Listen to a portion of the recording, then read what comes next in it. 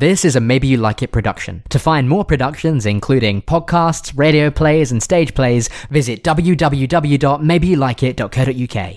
Maybe you like it, maybe you don't. Welcome to Do Try This at Home. Caleb here, just jumping in before the podcast starts. We recorded season 1 of this podcast over the last few months before we knew exactly what the show was going to be, or even that it'd be following a seasonal format. So things kind of change as the show goes on, and also we didn't have any social media accounts when we were recording. So if you want to get in contact, or if you want to follow us or get any more information about the show, follow us on Twitter and Instagram at Do Try This Pod, and we'll have updates on season 1 and potential future seasons through those accounts. Right, on with the show. Take it away, Tom. Oh, let's do it. Okay. Oh, are you okay? Yeah, I'm ready. Let's do it. You sound very tired. Some films are mediocre, so bad they make you moan. We're here to save the cinema. We do try this at home. Welcome to another episode of Do Try This at Home, the podcast where we do try this at home. No, this is the podcast where we take mediocre to very poor films and we sort of riff on how we would make them better films. I'm Caleb, and I'm joined, as always, by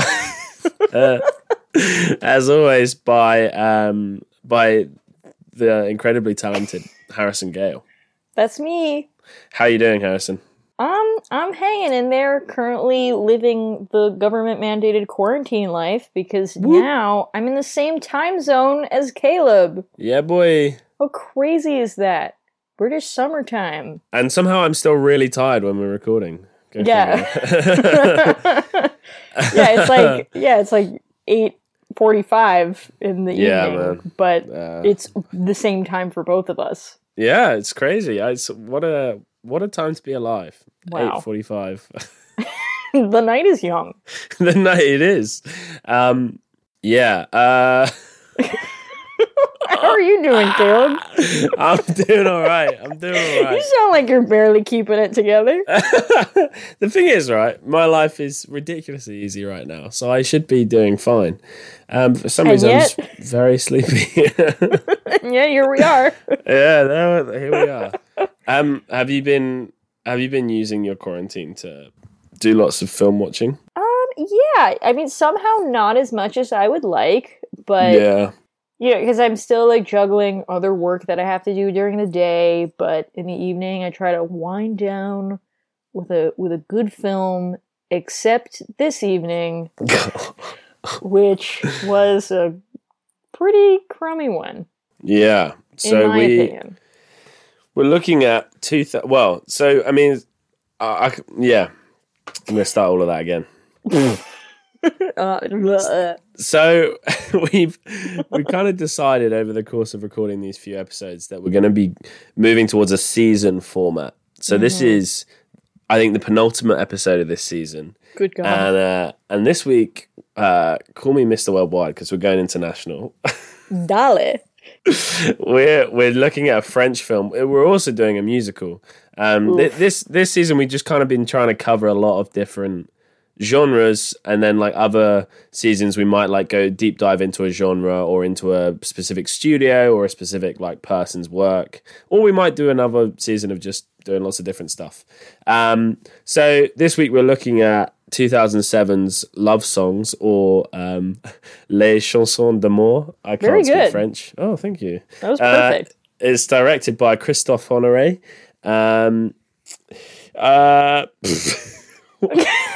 sorry.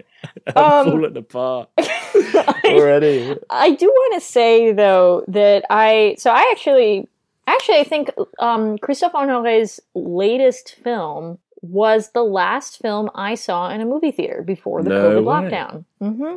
I had I took a few classes in college during undergrad with Professor Edward Turk, who, if you ever have the privilege of interacting with him, is just the most delightful man, one of my favorite professors ever. And he spends a lot of time in France and has a very deep connection with the country and its cinema. And I was in one of his courses the fall of my senior year in college, called French Queer Cinema, and Les Chansons d'Amour was one of the films that we watched. But during that term, beginning of the next term, they were doing a screening of Christophe Honoré's latest film, Chambre 212, starring Chiara Mastroianni, and she was supposed to do like a master class with a couple of like select students that Professor Turk was going to invite, I think. Or no, it wasn't Professor Turk. It was another professor. This other professor that we knew or had that was close with Professor Turk was going to host Chiara Mastroianni, who, for those that don't know, is the daughter of Marcello Mastroianni and Catherine Deneuve. And we were going to get to meet her while they were screening, after the screening of this film. But then she couldn't come because she is based in Italy. And at the time, Italy was on like mega lockdown. She was like, she sent a video from her apartment that they like played before the screening. And she was like, hey everybody, I'm so sorry I can't make it. You know how it is. It was sort of sad. It was very sweet of her to do that. And I really liked that film. Oh my word. I'm so sorry. My phone just started playing something out loud. You got so bored by my anecdote. You're like, nah, better hit YouTube. But anyway, no. It's alright. It's alright. The people know who you are now. It's fine. So thank you again. Shout out to Professor David Gerstner, who was going to host the Shout out for not doing a thing you said you were going to do. He wanted to, I'm and kidding. he still gave me and the other people who came to the other students who came to the screening free tickets. That screening, which was so kind of him. But anyway, what was this film like? The one that you went to see? The Chambre 212 was. I very much enjoyed it, and it had this flavor of like magical realism. So it's about this woman who is in a collapsing marriage with her husband, and it seems like they're gonna break up. But her character is sort of like I hate to say, like, promiscuous has like this tinge to it that I don't like, but it's sort of she's sort of like the feminine version of like the philanderer of like old Hollywood, sort of like this guy that just is, it's easy with the opposite sex, and she just can't seem to be able to feel comfortable settling down. So it's a gender reversal of that trope of like the male gigolo or the male philanderer, which was so interesting. And then they have this breakup, and she decides to spend the night in the apartment across the street from her, or hotel across the street from her. And in this hotel, in room 212, magical things start to happen. And I don't want to say too much, because part of the joy is the surprise of it. But it has like this really fun, magical realism element to it, and it's really funny and lighthearted, and the whole story takes place in this one hotel room, but it keeps you really engaged, and it managed to keep it lighthearted, but also like really hit those emotional notes without feeling cheesy, and I really liked it. So it was, for me, like Love Songs or Les Chansons d'Amour is like a total 180 from that. You sound what you're describing is the work of a completely different filmmaker, according to my experience of watching Love Songs. I don't understand. So let's get into it. So Love Songs, Ishmael and Julie, who, in the hope of sparking their stalled relationship after enter a playful yet emotionally laced threesome with Alice. When tragedy strikes, these young Parisians are forced to deal with the fragility of life and love. For Ishmael, this means negotiating through the advances of Julie's sister and a young college student, one of which may offer him redemption. That's the Letterboxd synopsis. Thank you for coming on, our special guest, Sean Connery. Yes. It's great to have you here. I mean, that is what this film is. I think what is interesting about this film, if I can just launch straight into it. Please do. I think what's interesting is this idea of a person who is struggling in their relationship, and then the person they're in that relationship with dies, and then they have to square the fact that they didn't have a perfect relationship when that person died. Mm-hmm. So they can't, often when a tragedy like someone dying happens, that person gets treated as a saint. But this person, in their mind, can never do that because they know what state their relationship was in when that person died. Mm-hmm. That, to me, is really interesting. And I don't know if... I imagine you've seen The Big Sick. Yes. With Kumail Nanjiani, based on his actual life. And how he ended up getting married to his wife. So that story is, he's a stand-up comedian. He meets this woman. They fall in love. And then they... their relationship begins to break down. And the moment it begins to break down, he goes and sleeps with someone else. And then she goes into a coma, but he's the only one there to take her to the hospital when that happens. And then through the time that she's in a coma, he gets to know her parents and they get on really well. And then by the time she's out the other end, he's fallen back in love with her again. But she's like, doesn't remember. Right.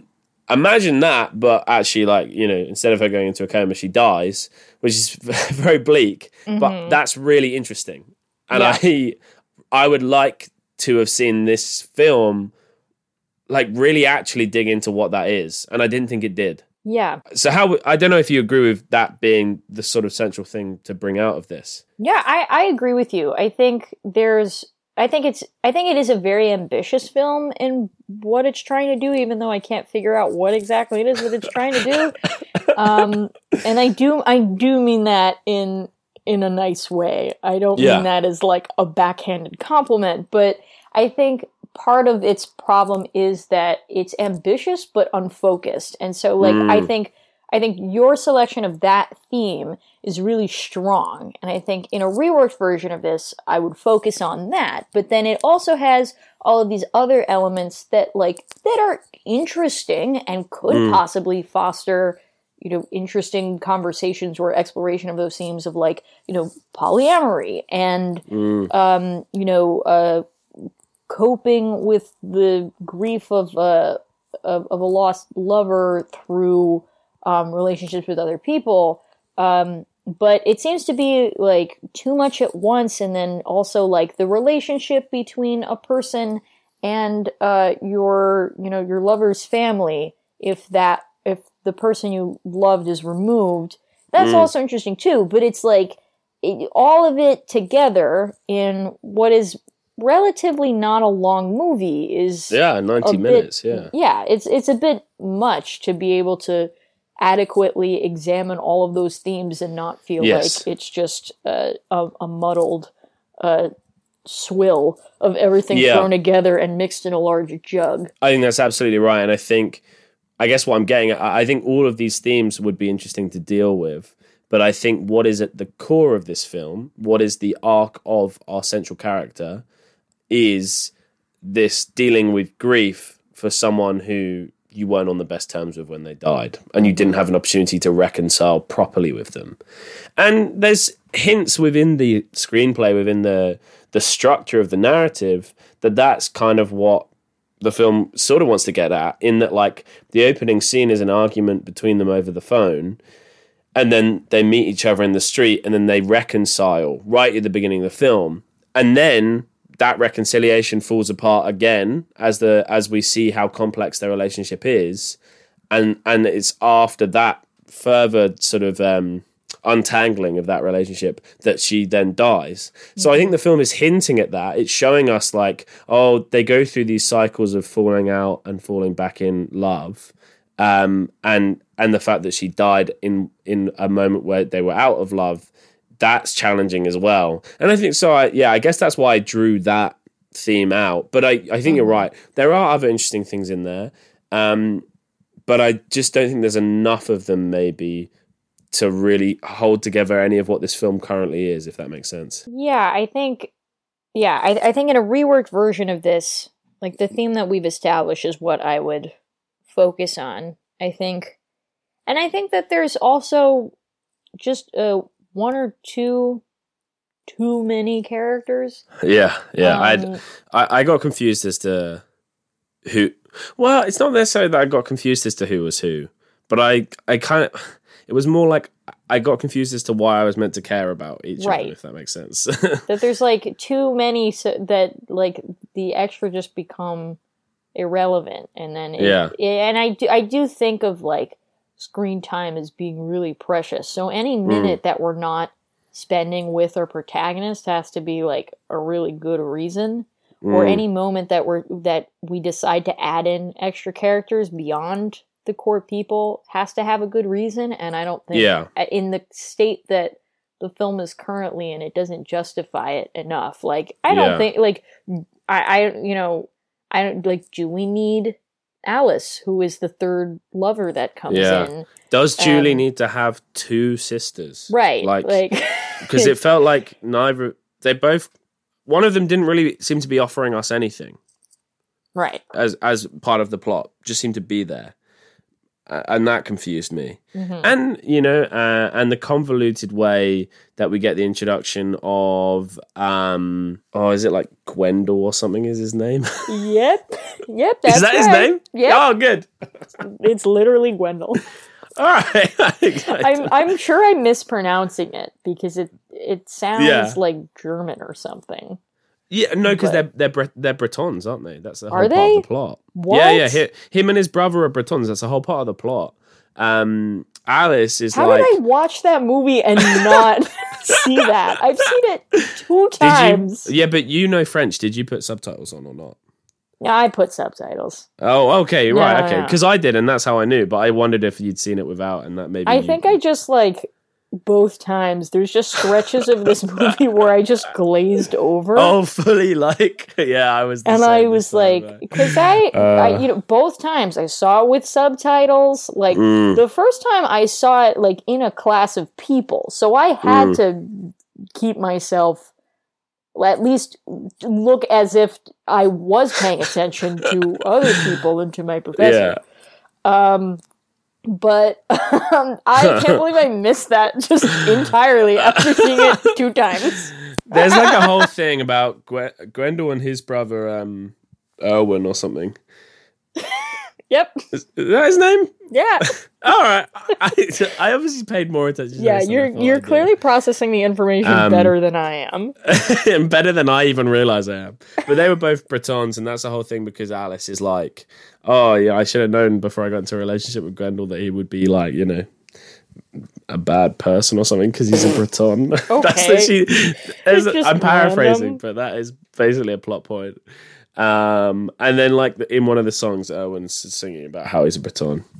I don't really understand that. Maybe that's a French thing. But I imagine it is. Yeah, everybody's got their stereotypes. Okay. So yeah, we got this main theme. So obviously this film is a musical, and about 5 minutes in, when the first song happened, I messaged you saying I was fuming because I didn't know this was going to be a musical going in, and the film gave me no indication that it was going to become a musical. Do we want it to remain a musical? And if so, how do we make that form more part of the storytelling? I mean, my first instinct is to say cut it because I'm sure the way that it's functioning now is that it just feels like a gimmick. And I don't know if it necessarily like works with, if we decide like we're going to focus on the core theme that we've discussed, like I don't know if it is really compatible with that kind of theme. But then at the same time, there have been quite a few dour, dramatic musicals. Melancholic. Yeah, they exist, but I think if you decide to keep it a musical, and let's say we do, just to stay as close in line with the director's initial vision as we can, while still making the film better, then I think you just need. It's not that the music was bad, but I think that musicals, to me, the song is supposed to be like an expression of something that to the character feels so great that they can't express it through just talking anymore. They have to sing it. Yeah. And it didn't feel like the music was being written to serve not just the narrative, but the emotional state of or expression of the characters. It felt like they were just like cute and sad French songs. But they didn't feel like they were really expressing what anybody really felt. Yeah, and the fact that they would just come out of nowhere. Mm-hmm. Like what you're saying is like the point of, the point of the music in a musical. And Mark Kermode talks about this. He talks about the musical being the ultimate sort of endpoint or like expression in film. But that's what film is aiming at, because it is where we push beyond the boundaries of reality in order to express our emotions. And what interests me is that you mentioned up top, Christophe Honoré's like his next, not his next film, his later film, the one that you saw in the cinema. It relies on magical realism, and that is what is kind of fundamental to, or at least the way I see it, to making a musical work. Is a sense of magical realism, and you have to build scenes so that the point the music comes in is a breaking point where either we push into a moment of expression or we turn away from it. Where this falls apart is that we don't reach a breaking point before the music comes in. It's just the scene happens and then a song happens. And that makes it hard to imagine any of this music as any kind of actual expression of emotion by any of these characters. And I think as well, the songs, it's not, like you said, it's not like they're bad songs, but they're not distinct. There's no character to them. I couldn't characterize what kind of music this film is getting at. And that is also, I thought was quite damaging. I think, we could hold on to it, but I think we could just cut it. And I would say it would be stronger for cutting it because, like you say, unless we're using it to its fullest potential, then there is really no point having it there. I feel like the way that the scenes are structured, you couldn't make it build towards music. Right. In a way that, like, I think about, it's a poor example because I don't really like it, but The Greatest Showman, as a recent, very successful movie musical. Mm-hmm. Part of the reason I don't like The Greatest Showman is because it uses the formula of the musical too much. So every scene, the whole point of the scene is to get to the song to tell you the next bit of the story. Right. And so it's every single scene, you as an audience member know exactly when the song's going to come because there is such an anticipation for it. And that's familiar, and that's part of the reason I think that film was so successful is because you sit there and you go, oh yeah, like I know exactly when this song's going to come in and it's going to be this and I'm going to feel this way. This film, I don't think has the ability to do that in the way that these scenes are structured.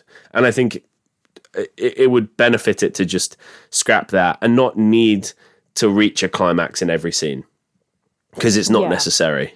And actually, instead, it would benefit what is kind of a slightly meandering story to take that away from it. Yeah, I also wonder if perhaps like there's an alternative of like maybe making music more a distinct part of these people's lives, and maybe it's like, maybe the songs don't happen as frequently, but when they do show up, it just packs that much more of a punch because they're not happening all the time. Sort of in the way that like Disney movies, they're not, like La La Land or like or even like, Disney animated films that have music in them. Yeah. They are not, the films don't have as many songs as a full musical. Often they have to write new music when they're being adapted from the animated film to the stage, because the films don't have as many songs in them. Maybe they, at most they have like, 4 or 5. So then when the songs do show up, they, they're serving a specific purpose, and, a lot of work has been put into them so that these songs like leave a lasting impact. And, I think that's part of why so many of the songs from the films that are original to the films, have become such hits and have this lasting legacy. So I wonder if like maybe the film had taken that approach, also because it's only, an hour and a half, and most musicals will run, with an intermission, sometimes like 2 hours and a half, even 3 hours. So if you have 3 hours, like, sure, you can pack it full of like 20 songs, because that's the runtime, and that's what the expectation is. And, you're more willing to like sit through a 3-hour thing with a 15-minute break in the middle because it's this, big spectacle, or you're going to the theater. But to sit in a cinema, or to, be sitting at home watching this film for an hour and a half, and then just having a song happening because it's time for a song to happen without any like real motivation or thought behind what. Well, I'm sure there was a thought behind what the song was trying to say, but it doesn't. The way that it's currently written doesn't feel quite integrated. So I wonder. I'm even thinking of like, Once, the original film, that also was adapted into a musical. But it's about these two people that music is such a like deeply ingrained part of their lives. That this one man is a busker, and the other is this, she plays piano, and they learn songs from each other. And so I wonder if like, it feels like kind of a missed opportunity that Ishmael's job is just like, it's just like a desk job. or like any of them. The interesting thing is actually what I noticed is that it's kind of implied that Ishmael, I think he's a journalist of some kind, because he's working on like a copyright for like an article at one moment in the film, and I thought, I think like you say, making music more important in their lives will make him a music journalist. Center his writing around music. He works for some kind of Parisian music magazine, local music, that kind of thing. And so like when they go to the gig, which is when that's when Julie dies, is at the gig, that maybe he's there for work, or maybe he's there because he knows that band through work or whatever. You don't have to like spell it out, but like we see that like this is just part of his life. He goes to these gigs. He's part of the music scene in Paris because he writes about it, and that's his job. And so you build the scenarios in the film into the story, and that's far more interesting.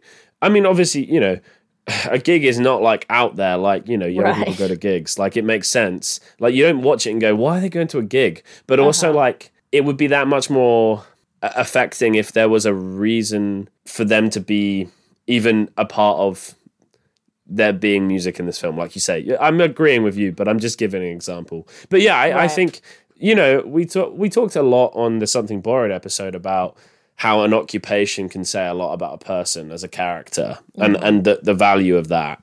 And I think, make it a part of who they are as people, but also, if he was involved in music journalism, then that helps as well. And maybe Julie can be involved in music in a different way as part of her work, as well as just being interested in it as a person as well. Right. Because I find it's always so hard in the whole show don't tell thing to be like, oh, we both really love music, without them just saying, oh man, we both really love music. You know what I mean? I sure do love music. How do you show that? Because everyone loves music. Like, that's not a personality trait. But I mean, some people try to make it one. Exactly, yeah. but no, but make it a personality trait in that, like, they love music so much they made it their job in some way. They don't have to be musicians, but another way. Right. Yeah, and it should be significant as to where, like, these huge events of the narrative are taking place and how they happen. Like, it like, shouldn't it be significant that like Julie dies like as they're trying to leave this gig? Like, and it just I mean, I guess like, you know, you could argue like, oh, well, you know, that's the nature of tragedy, that it can feel so random. But then if that's the case, then that has to be the theme of the story. And you have to structure your narrative so that that theme becomes clear. In the way that it currently is, it just feels like, oh, that's an afterthought, or like, oh, well, we need to get through this inciting incident. So, or we need to get through this, like, you know, turning point, because it feels like an inciting incident, but it happens at the end of the first 40 minutes in. No, I agree. Well, so this is a thing that I would do is I would bring the inciting incident far earlier into the film. But then if we're keeping the music and the musical aspect of it, there's one scene where he sings a song and he's sort of visited by like a vision of Julie, right? During the song. Is that what happens, or did I get confused? I think, I mean, with this movie, I never am really sure what's happening. Okay. I think late on there is a song, and he's like walking down the street singing, and he's real sad, you know, as he is. And then Julie is like there and starts singing back to him. I would make the inciting incident of her death way earlier on, but then make her returning in his mind a much heavier, you know, featured much heavier throughout the rest of the film. Right. Because that is a visual expression of his grief. And even if like her returning can be them being in love again, but then also them arguing again. And we see that cycle happen in life and death as he struggles with what their relationship was. I think it's safe to say if she hadn't died, their relationship probably would have ended, and at some point they both probably would have gotten over each other. And actually it becomes challenging for Ishmael to even begin to do that because she died. And so there's and this is, you know, and again, like, you don't have to spell it out in the film, but like this begins to touch on our societal understanding of death and like the respect we hold for the dead. And why is it that we have to hold someone up as a saint when we know they weren't? Or why is it that we have to remember the good times if there were lots of bad times, you know, that's kind of a cliche, but it's, you know, I think it's interesting to understand that concept of grief. And that grieving is more than just going, oh, wasn't this person a great person, or didn't they have a good life? And I think you could do that by getting her death in early and then really giving time to explore that through the physical, like, you know, her coming back to him in visions. And then that brings in this kind of magical realism that I think lends itself to the musical format.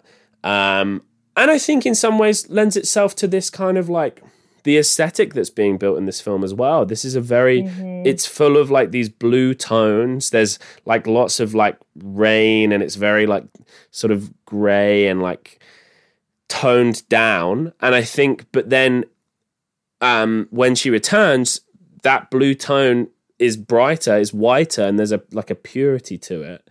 And we see her in this almost angelic form, like celestial visual. And I think it would lend itself to that as well, that aesthetic. Like, we've got this kind of like toned down, very blue, like Paris, like very melancholic, and then to show how the melancholy can also seem angelic is interesting, because again it feeds into that idea of like, why do we grieve people in the way that we do? And I think that would be interesting to make the most of that as well. Right. And I think like, yeah, leaning more into that is also reaching back to Jacques Demy, who is very clearly referenced in this film, and this film is so clearly very deeply influenced by, because his thing was all of this, not necessarily like, well, you know, I think to a degree that aesthetic of magical realism and bringing music into real life. And if you've ever seen The Umbrellas of Cherbourg, there's a very clear contrast between the tragic drama of that film's narrative and these bright colors and the beautiful operatic music that these people are singing and the way that they're expressing their grief about this, the tragedy that they're experiencing through really beautiful songs. Could you say more about how this is trying to pay homage to that? Because I don't know that film, and I imagine a lot of listeners don't.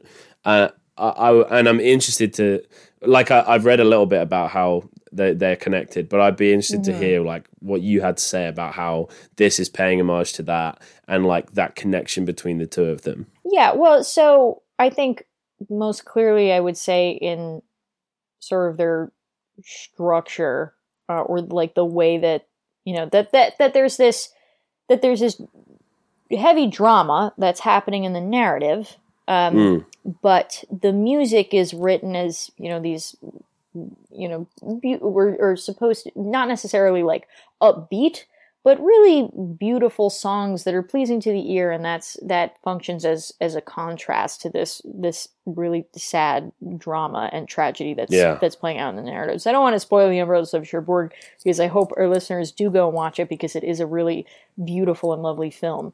But The Umbrellas of Cherbourg, I do want to note though, it's entirely sung through, the dialogue. So it is probably one of the closest examples that I've seen, aside from musicals from the stage that have been adapted to film, an original film opera, really. Yeah. Because it's all sung through, but all of this music and this narrative was written for the screen. That's so interesting. So and so much of the production design is specifically done the way it is to create sort of this fantasy world that almost it's this fantasy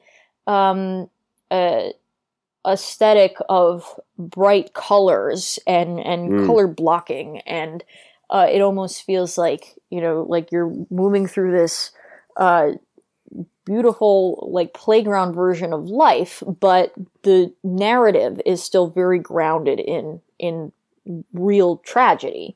So it feels like in some ways this film is reaching toward that in the sense that the production design is very clearly trying to curate something, as you were saying, these that it's this version of Paris that is covered in these blue tones and is made to look very melancholic, but then it's contrasted with this angelic and celestial version of it that Julie inhabits. And so it's not trying, I don't think Les Chansons d'Amour is trying to create the same aesthetic that Jacques Demy creates in Umbrellas of Cherbourg and a lot of his other films, because bright colors and fantasy are big things in his work. But I think there is a connection here to trying to create a visual aesthetic through production design and contrasting it with the musical content that's being woven through the film. But I think, and I guess this also has to do with the fact that the dialogue is sung through, so the music has to have something to do with the narrative, otherwise the film won't make any sense.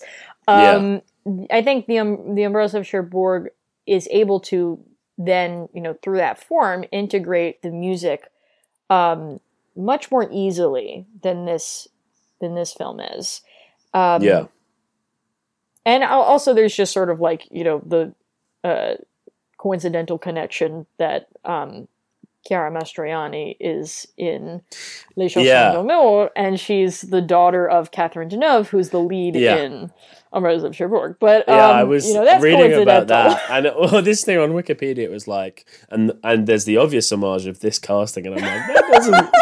I feel like that's just happened. So obviously that, of course, no, and that's really interesting, and I think, and I think that's what this film should be learning is it's this whole thing. I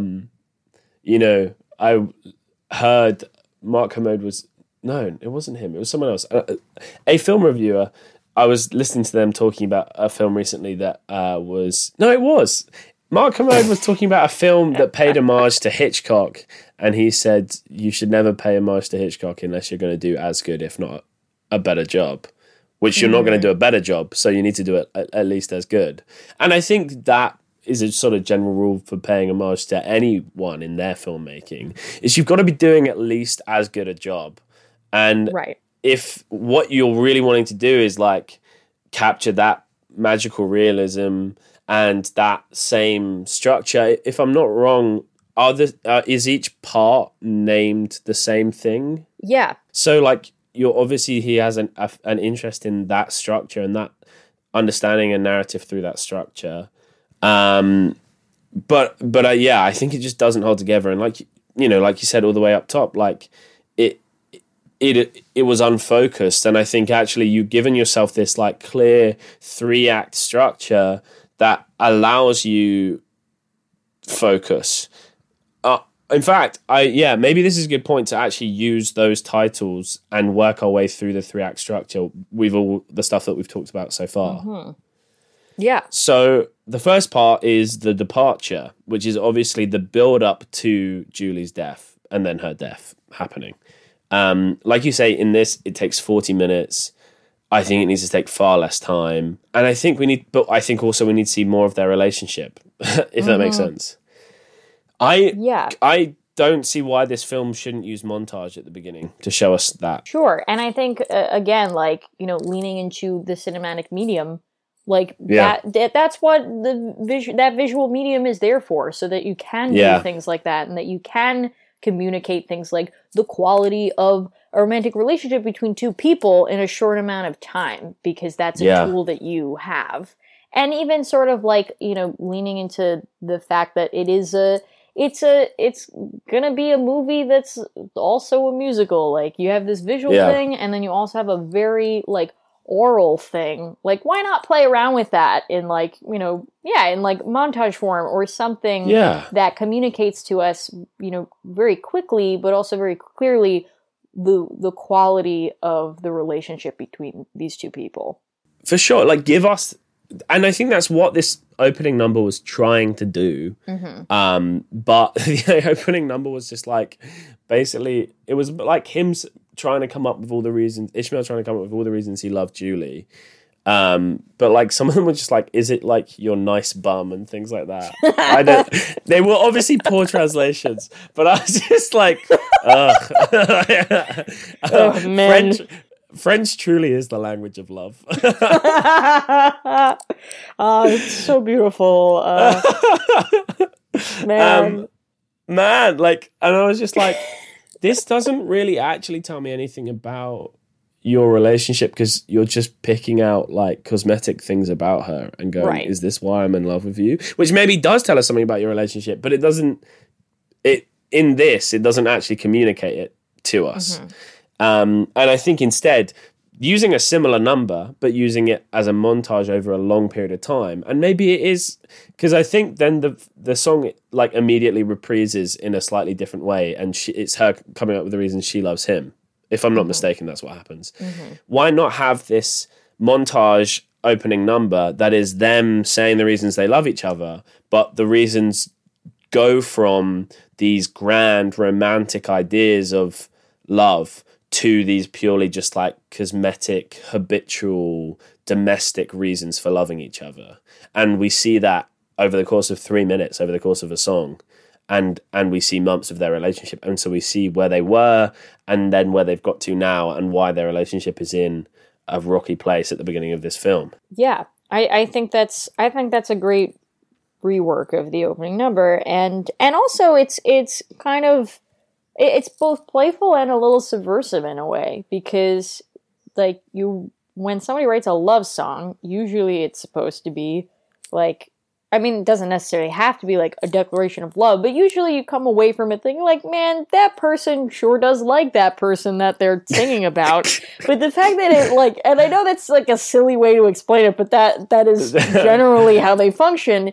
And then yet here you would have a song that starts out that way, and then by the end it's really just like a tacit admission of the fact that these people are like either they're falling out of love with each other or they're getting really bored with each other, or that something's not working, and that this song that they're singing, even though like the lyrics may be expressing love on the surface level, is actually revealing what a rocky place that they're in, and that maybe they don't necessarily believe the things that they're saying, and that's what the visual part is for, that there's this juxtaposition between the thing that you're singing and what the audience is actually seeing, either through their behavior or other images in juxtaposition with each other, and that's what irony is. And and I think that's irony, folks. And that's irony, folks, and that I think would add like another texture to the narrative. I think that's exactly it. Is this film feels textureless in a way? It feels like everything is operating on this kind of surface level, and so although there's these sort of complex back and forth of different relationships, and I never feel like any of them go beyond just what we immediately see in front of us, which is frustrating. Okay, so we kind of got this opening number, and I think that it does that, and I think it brings an immediate texture to that relationship as well, that makes it feel like not only that they're three-dimensional characters, but that their relationship has more than just literally a single dimension, which is that they're in a relationship. Do we want to hold on to this sort of polyamorous three-way relationship thing or not? I mean, I think it's just too much for this story, and I'm not against telling stories or narratives about that kind of relationship. Like, that's fine. I just don't think that this film has room for it, and it feels like like Alice could function as sort of like the straw that breaks the camel's back for them, that sort of like reveals all of the problems they really have. But she's sort of presented as almost like a Band-Aid solution for their problems, which I don't know if that necessarily would be the case if these two people are already falling apart in the first place. No, I agree. And I think in some ways... So what's interesting is, and from that plot summary from Letterboxd, is there's like this suggestion that Julie's sister has an interest in Ishmael after she's dead. Is that, or did I read that wrong? I mean, that seems to be what the Letterboxd synopsis implies. Although I did not see that in the film. Did I? Yeah. I thought, was that like another thing I just blacked out on? But I think maybe because she keeps like just coming to his apartment like immediately in the morning when he's obviously still in bed, and she knows he's still going to be in bed, and it's. I don't know whether I'm missing subtext or whether I'm reading into something that's not there, but I wonder about that role that Alice plays, because I think what she's good, what her role is good as, is a kind of like a second romantic. I don't know if foil's the right word for Ishmael. And so because they work together, and there's the scene where they're like in the office singing together, right? And you see that he wants what he thought was like a sexual desire for her is actually like him seeking comfort from her, and it was, and the kind of the implication is when she was in the relationship with them, he was also seeking comfort from her then. So anyway, I kind of wondered whether we roll some of that idea into Julie's sister, and not that there was a three-way relationship with the sister as well, but that like after her death he seeks comfort in her, but they don't really know what that means as a relationship between the two of them, if that makes sense. I'm not sure if that does make sense. No, I think it does, but you're saying so you leave Allison or cut her?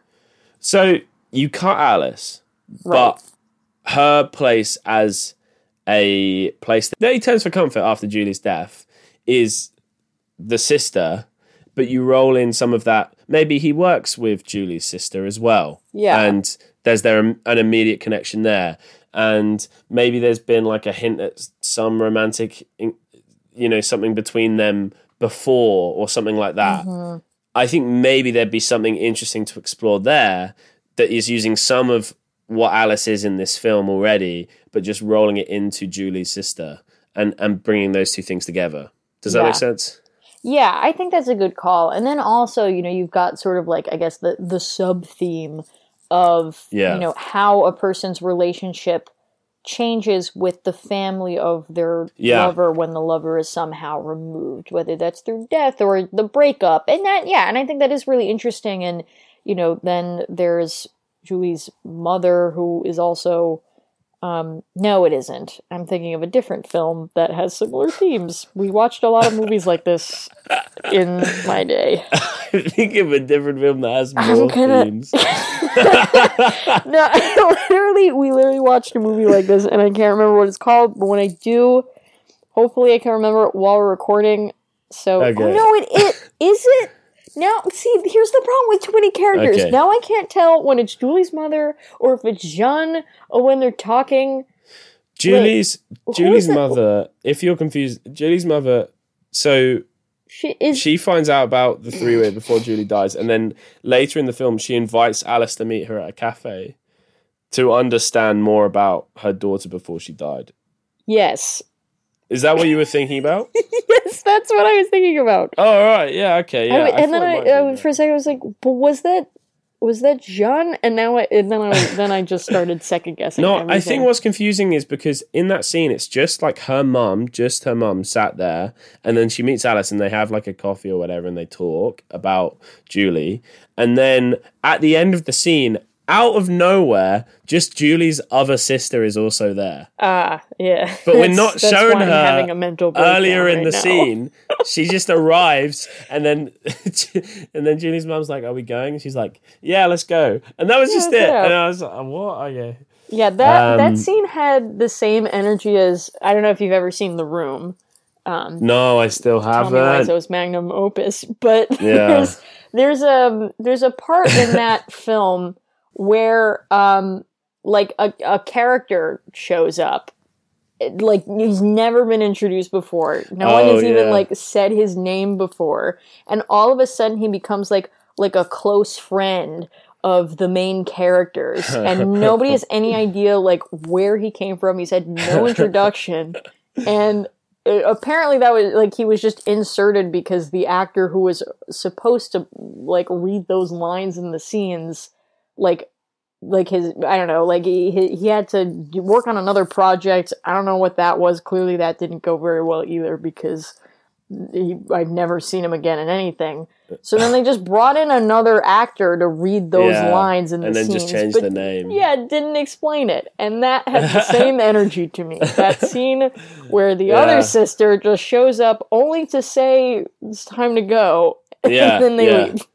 No, it's exactly that. And every time that other sister is in the film, it's just like, oh, what are you doing? Who are you? Like, yeah. And there's too many members of Julie's family, and now I can't figure out who they are. Well, yeah. If in some ways the way we can explore that theme of family can just be through the parents and one other sister, and this other sister has an even more central role. Mm-hmm. So this would be what's her name, Jean or whatever, and so that would be, she would have a more central role because sort of some of what Alice's character is doing. And again, like you're saying, like what's the point in having these characters if they literally serve like a single purpose and then they're gone? Like, give them more, like. Rather have a small cast, but every character has multiple, like, parts to the way that they interact with the main character in the story, rather than literally being like, oh, this person acts as this for the main character or that for the main character. But then, I would be tempted to include Julie's parents as well. And I think if we're getting through the first act quicker, the absence, which is the second act, right, could focus less on like Ishmael like going through like, I don't know, this whole Gwendol thing, confuses me. Because it's just like he's just some bloke that Alice goes up to at a gig, and then suddenly he's like a key part of their whole life, like, Right. Which I don't know. I guess maybe that's how life works a bit, but it was just felt very random. But actually, maybe more of the absence can be about Ishmael refusing to engage with Julie's family after her death. Because that's kind of implied. Like, he doesn't want to see them. He feels uncomfortable with, like, Jean always being at his apartment, so he always feels the need to leave and stuff. And I think, actually, why not make... The absence is obviously Julie's absence, but also Ishmael's absence from their family. He doesn't want to be a part of their family after her death. Mm-hmm. Which means that then when you get to the third act, which is the return, you can have him return to that family.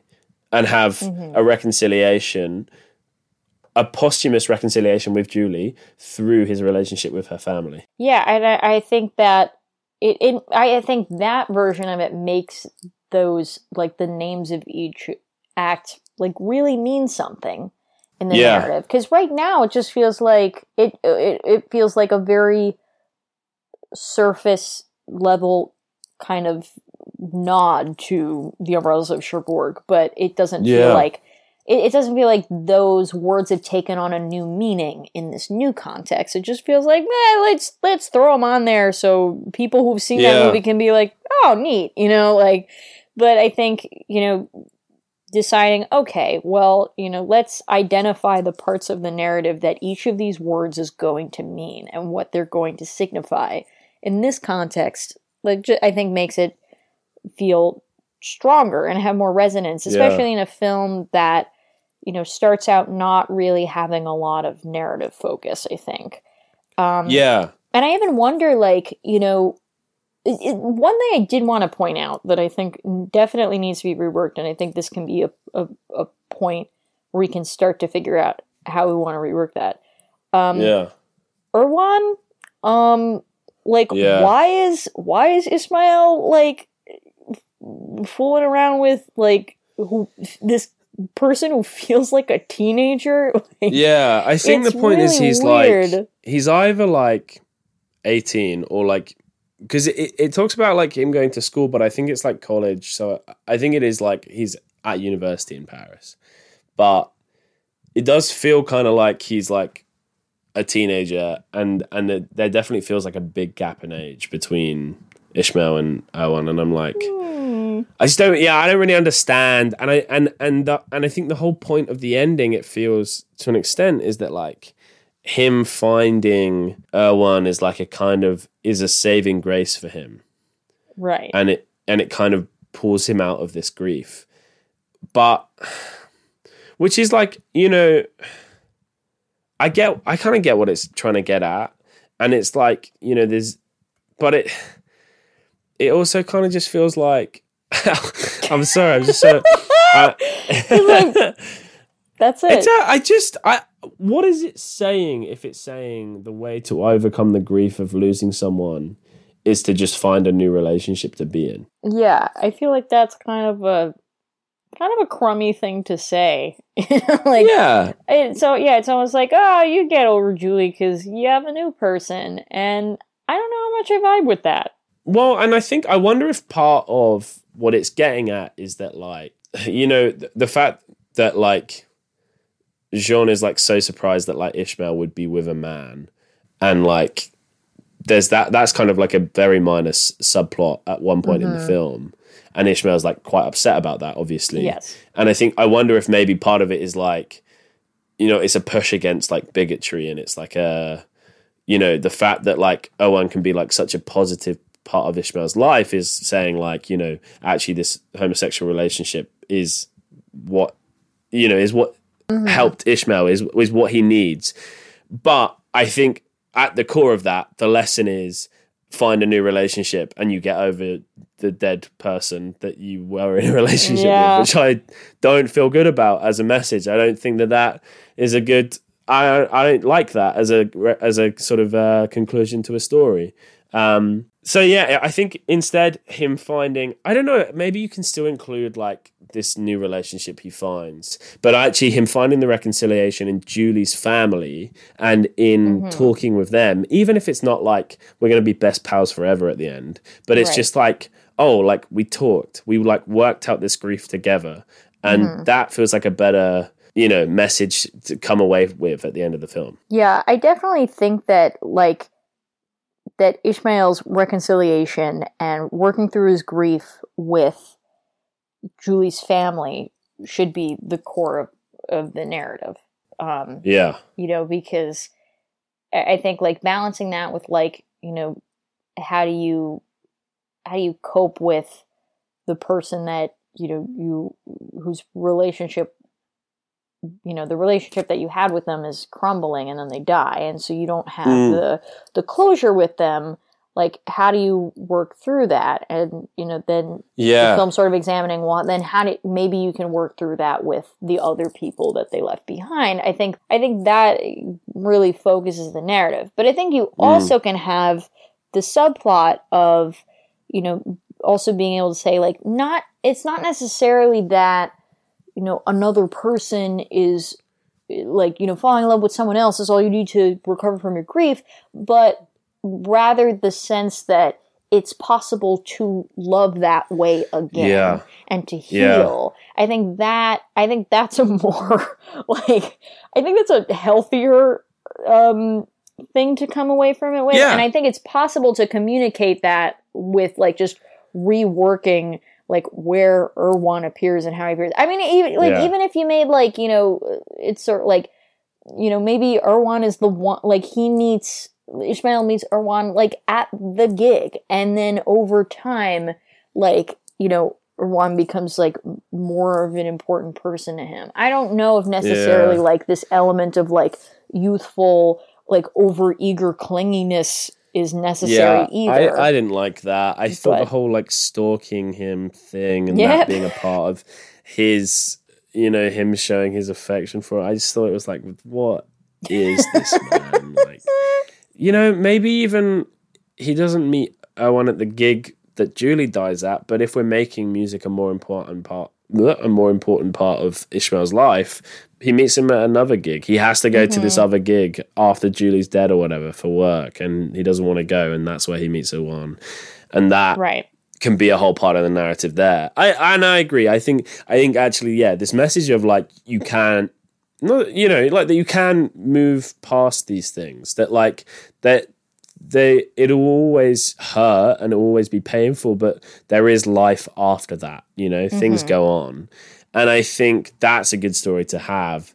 And I think, and you know, the way the film currently ends, unless I completely like did not understand the ending, is like Alice finds Ishmael just drunk and then takes him to Erwan's and then just leaves him there. That's the end of the film.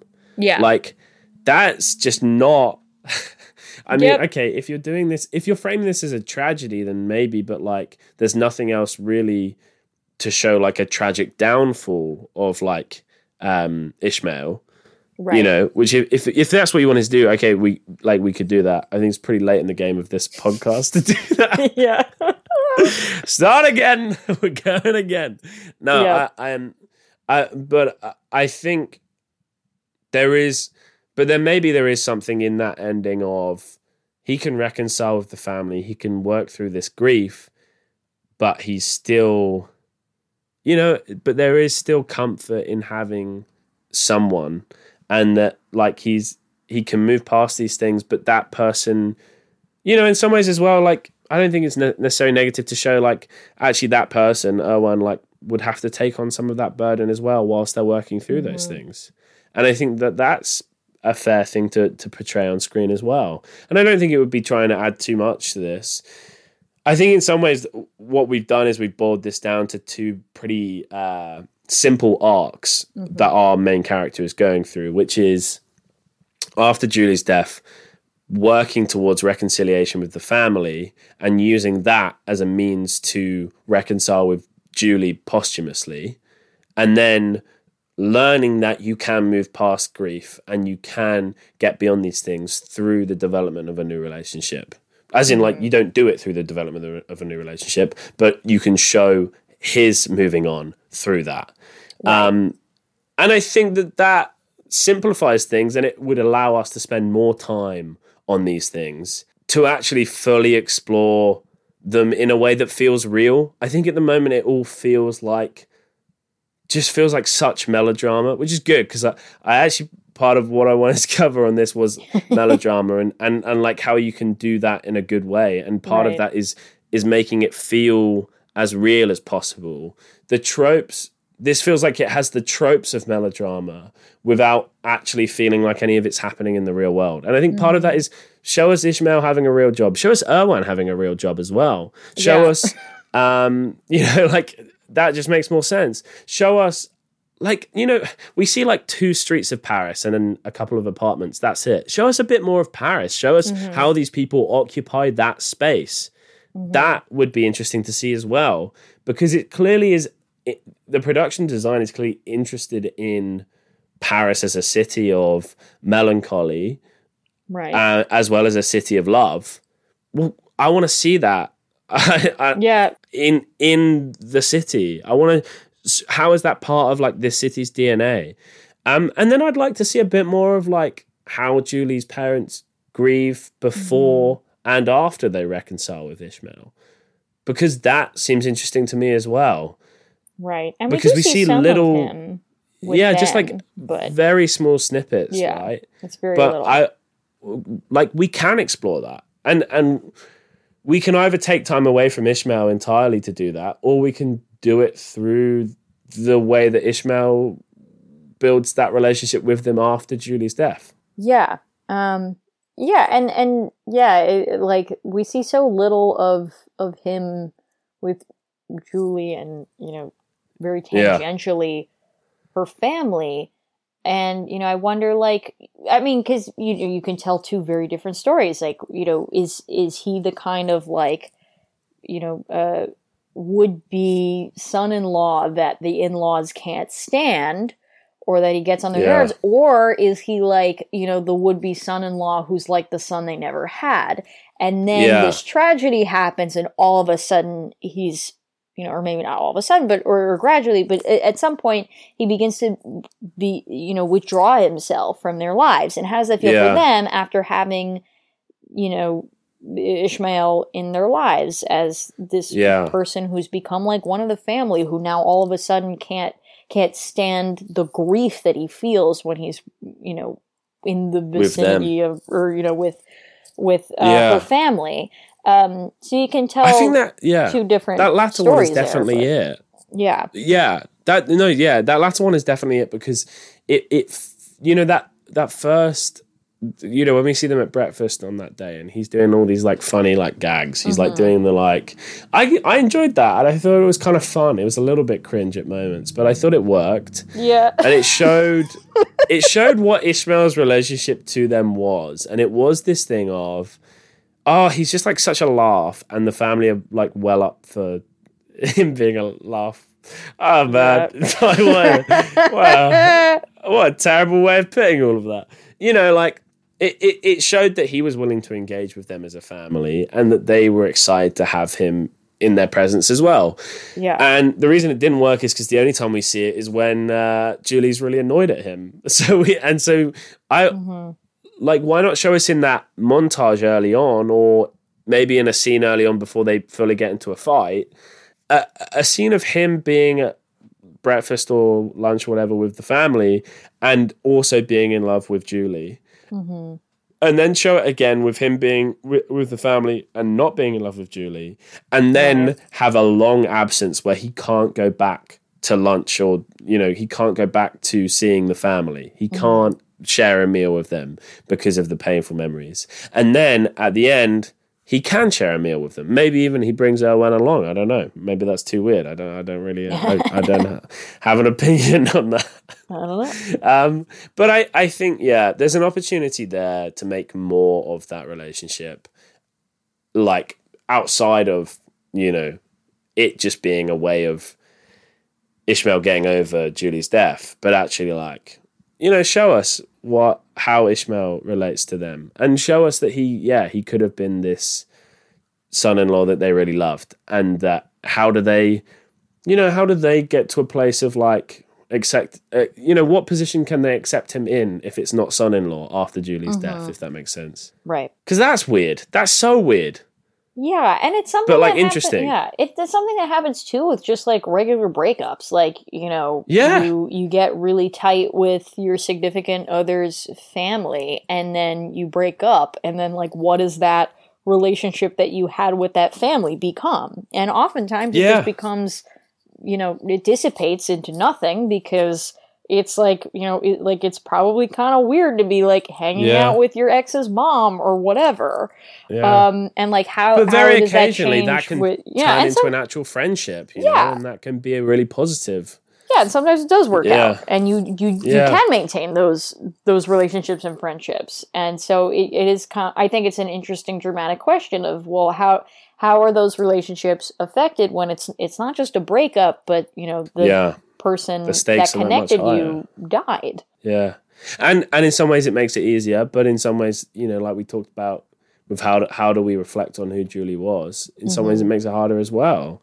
And I think that's really interesting and feels like, again, like so often when we're talking on this podcast, it's like stuff like this, I'm like, surely exploring this is like such a no-brainer. Like surely just getting into it. Surely, and in some ways I get it, because like there's clear, like you were saying, like there's clearly other things that what's his face who made this that I've forgotten, man. What's his face? There's clearly, it is ambitious. There's clearly other things that he wanted to explore and to understand, and that's difficult. And but it also just didn't come off at all. And I think actually focusing it and saying what are the things that are really important about this story, that really define what this story is and who these characters are, and what their journey is through it as well, right. is really important. And I think that this does it. I think that this makes that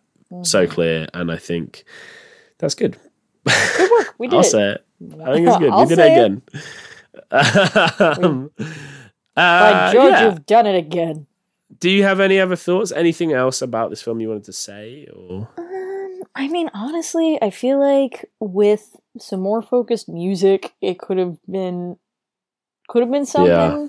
But I do like the changes we've made dramatically, and I do give a lot of credit to Christophe Honoré for trying something this ambitious, because I think then that gives people in the future filmmakers an example to look to and say, like, okay, well, he tried this and this, and it didn't quite work, but he was like aiming toward this, which I really liked. Maybe I'll incorporate that into my film. And so I think there you do have to have some misses for people to make hits. And I think based off of Chambre 212, like I think he is I think he is an excellent filmmaker, at least based off of that film. I quite honestly have not seen much else of his work, which I hope to rectify in the future. I think I'd like to believe that this is just a miss amongst other hits.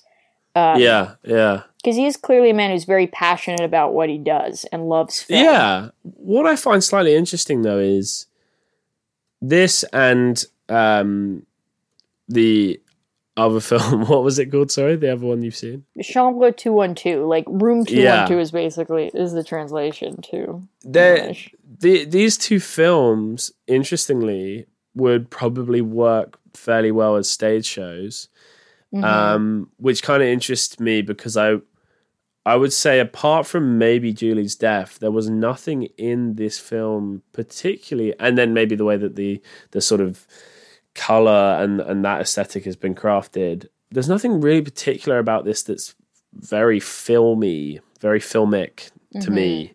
And I find it interesting that, I don't know about the other one, but like there was nothing in the way that, like, there was like maybe 2 shots in the whole film that I was like, oh, that's interesting that you framed it that way. But then there were lots of missed opportunities where I'm like, oh, you probably could have framed it this way. So like, I'm thinking like the bit where the three are lined up in the bed, all reading different books at the beginning of the film. Mm-hmm.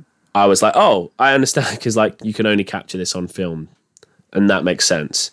But then there's a moment where at the breakfast with the family where Ishmael was like, they're all hugging as a family and he's like separate. And the way that it's framed, it kind of layers him on top of the family because he's in front of them in our viewpoint. And I think it would have been more interesting if you framed it in a way that like you see that separation. And I think there's just stuff like that where I'm like, oh, I just feel like, I don't know. I'm just like, this almost felt closer to a stage show. It felt like a filmed play. Even some bits of it really felt like a filmed play. And I just find that interesting. And I'm intrigued as to, I want to go and watch more of Christophe Honoré's work now, because I'm like, oh, who is this as a filmmaker? Because I want to know. Yeah, I just want to understand that. Because I think part of what we're restructuring is the restructuring is like making it a bit more coherent and a bit more focused, but also like I think there is clearly a need to make this more of a film. Why is this being made as a film rather than a stage musical?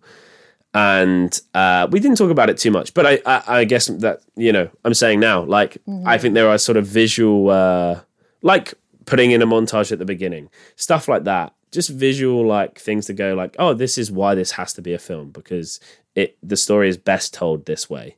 And yeah, I think that's a missed opportunity that interests me about this filmmaker, because I just feel like this feels like such a stage show. And then you're saying the other one is like all in one room, and shooting stuff that's all in one room and making it feel like a film is very challenging. So I'll be interested to see, I will go and seek that out, and I'll be interested to see what that's like.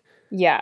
I definitely recommend it because, like Chambre 212, like, again, like it incorporates elements like of the visual aesthetic of a stage play, but there are scenes that could only be done on film, and that could only be done in that medium, and yet it's playing around with like the visual elements and motifs that we associate with the stage. So I think that would be an interesting film to watch in comparison to this one. Yeah, for sure. Yeah, and there are lots of films that have used that single location, but have made us so aware of the fact that they could only be made as films. I think of like Alfred Hitchcock's Rope, like, which was actually based on a play.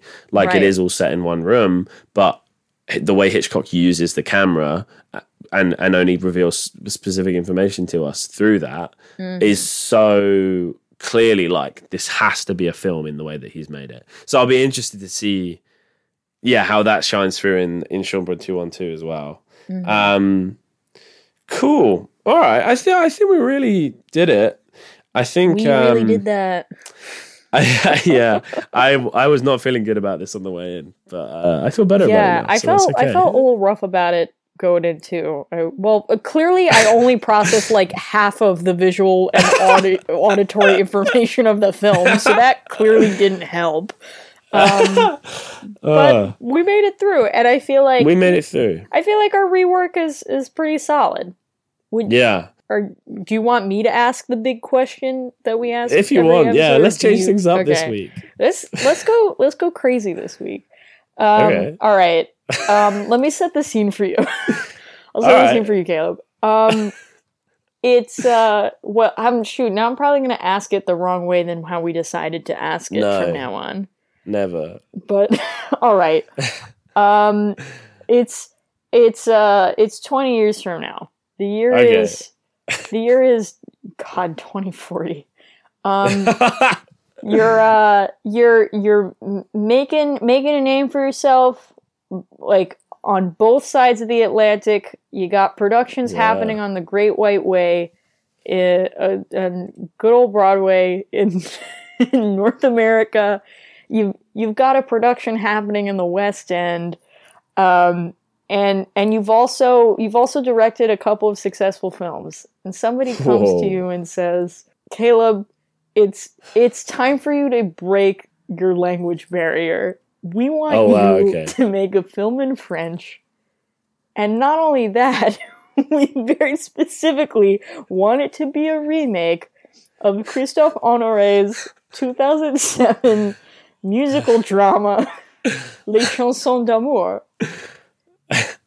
What do you do? Do you take the job of remaking it as director and reworking it? Or do you say, "Nah, I've got a lot going on for me on pass"? I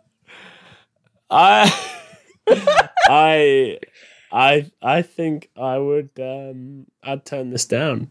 I really I think I made hypothetical you too successful. No. I think, you know what, like, it would have to be a situation where I'd had, very mild success and then hadn't been able to make a film in the last 10 years. I think even then I would go, You'd think probably not. I'll wait for someone else to come around. Yeah. That's fair. I'm kind of interested in that central theme, but I think I don't think this is the way I would want to approach it. Yeah, not from the remake angle. I agree. Yeah. I'm in the same boat with you there. You think so? Yeah. Yeah. It's just, I found it a very hard watch. It's the first film I've watched in a very, very long time where I've gone, maybe I won't finish this. And the only reason I finished it was to do this. Yeah, you're like, I have to do it. I've committed to it. Which is a shame, because I think there are redeeming qualities that we've managed to sort of tease out in our conversation now. And in fact, I think we've been relatively positive in our conversation as well, which is weird for us. Yeah, because usually we love to rag on everything we watch. Yeah. But no, I don't think I'm that interested in making this, sadly. Yeah. Yeah, me neither, not as a remake, but I think that there are some really interesting themes there that could be teased out. I want someone to do it, just not me. Somebody should. All right. What I was going to say is actually, so on my other podcast, we talk about how we would stage films, and actually, in some ways, if you asked me to stage this, I think I would be interested in that. Yeah, I think adapting this to stage, because I think there are challenges posed by that would be interesting. Yeah. But anyway, who cares? Wow, good job, Caleb. Managed to plug your other podcast before this episode wrapped up. Real smooth. I mean, that is the first time I've done it, but all right. Yeah, I'm surprised you haven't plugged it more, to be quite honest. Well, to be fair, it's because I have no idea when these are going out. Yeah. Because I've been so slow with editing them, but that's okay. It's fine.